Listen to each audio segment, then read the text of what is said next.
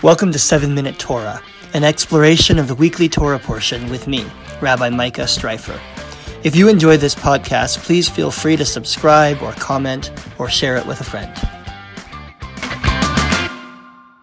Welcome and thanks for joining us. Today we begin celebrating what might be Judaism's strangest holiday. I'll just start by saying that Sukkot is also my favorite holiday, but that doesn't mean it's not strange. We Jews do some interesting things on our holidays. We stop working for 25 hours every week.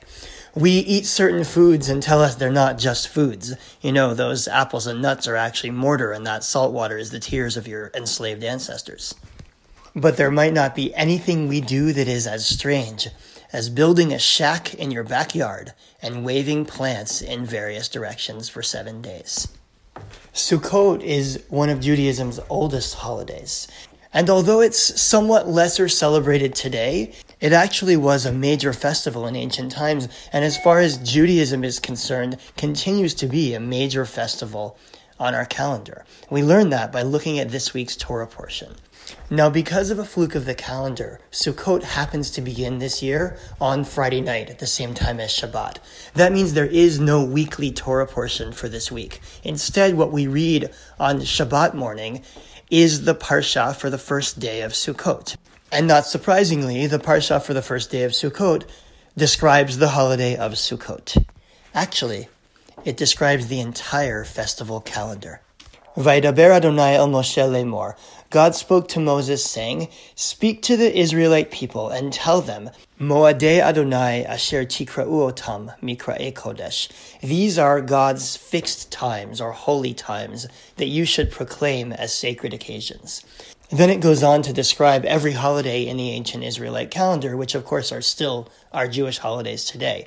It starts off by describing Shabbat, probably because Shabbat is a kind of an archetype for all holidays. It teaches you the way to celebrate Jewish holidays. Then it goes on, starting at the beginning of the Jewish year, which in ancient times was in the spring. So first is Pesach, followed by Shavuot, and then the whole fall holiday season, what's called Yom Teruah, the day of the sounding of the shofar, which we know today as Rosh Hashanah, and then Yom Kippurim, the Day of Atonement, followed finally by what it calls Chag HaSukkot, the Feast of Booths. When we read through this entire chapter 23 of Leviticus, we get a very strong sense that the origin of the Jewish festival calendar is agricultural. Our ancestors were, of course, farmers, and at various times of year, farmers have a harvest. And when they wish to give thanks for the harvest that they've just reaped, they bring a piece of it to the temple, offer it as a sacrifice, and that's the origin of your holiday. In fact, the dwelling in a sukkah, in a booth at this time of year, may have an agricultural origin as well. When farmers were out in the fields, too far away to come home every night during the harvest, they would build a little temporary hut and they would live in it. And so that temporary hut became a part of the celebration of this festival. So Judaism at its core, at its base, is built on agriculture, built on a relationship with the earth, and also built on the idea of gratitude. That's what we understand by looking at the whole chapter, at the festival calendar as a whole. Then when we zero in on part of it, we find that there's actually another layer on top of that. Toward the end of the chapter, when the Torah is describing Sukkot, it says, "V'chagotem oto chag l'Adonai shiv'at yamim b'shana." You shall observe it as a festival of Adonai for 7 days a year. "Basukkot teshvu shiv'at yamim." You shall live in booths for 7 days, in order that future generations may know that I, God, caused the Israelites to dwell in booths when I brought them out of the land of Egypt. So that's a whole other explanation, a whole other reason for why we build and live in a sukkah during this time of year. And this time, instead of an agricultural reason, it's an experiential one, or a historical one, if you will. Why do we live in a sukkah? Because our ancestors were once slaves, and when we came out of Egypt, when we were wandering in the desert for those 40 years, we lived in temporary houses. The sukkah is a reminder of what we experienced, what we've been through that made us who we are today. So what is Sukkot and what is the sukkah? It's two different things. It's an agricultural festival, a reminder of our relationship with the land. And it's also an experiential or historical festival, a reminder of what we've been through and how we got here. Both of those layers are eminently meaningful today. First of all, in the 21st century, we are not out in nature enough. We live our lives indoors. We are tethered to screens. We're looking down all the time instead of up. We're rarely experiencing the awesomeness, the radical amazement that comes with really putting yourself in nature. Sukkot puts us in nature.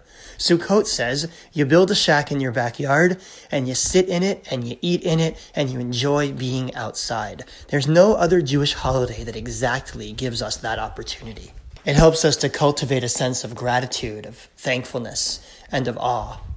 At the same time, Sukkot is a reminder that there are people who live in temporary housing. Our ancestors who were slaves in Egypt spent 40 years living in shacks in the wilderness, and it was a hard time. They were hungry, they were scared, things were uncertain. They didn't know exactly where they were going or how they were going to get there. Maybe they didn't always know where their next meal was coming from. It's a reminder to us that there are still plenty of people who live that way. Hunger and homelessness, social injustice, these are real issues in our society. And dwelling in the sukkah teaches us that we have a responsibility to give, to support others, to create a more just and more equitable society. In fact, in the middle of this parsha, in the middle of describing all these holidays, the Torah takes a break to say, Uvkutzrechem et kitzir artzechem, and when you reap the harvest of your land, do not reap all the way to the edges of the field. You shall leave the corners for the poor and the stranger. At the center of this festival of Sukkot sit two ideas: gratitude for our own bounty and the responsibility to care for others. During this time, may we take the opportunity to sit outside, to enjoy and appreciate all the blessings in our lives. And may we also remember, no matter who we are, that not everyone is as blessed as we are. And we have the capacity and the responsibility to make the world a little better for others. Shabbat Shalom, Chag Sukkot Sameach. May it be a joyous festival season. Thanks for listening to 7-Minute Torah. If you enjoyed this program, please leave a review or a comment, and please pass it on to a friend. You can also subscribe on iTunes, Spotify, Google Play, or wherever you listen to podcasts. Have a great week.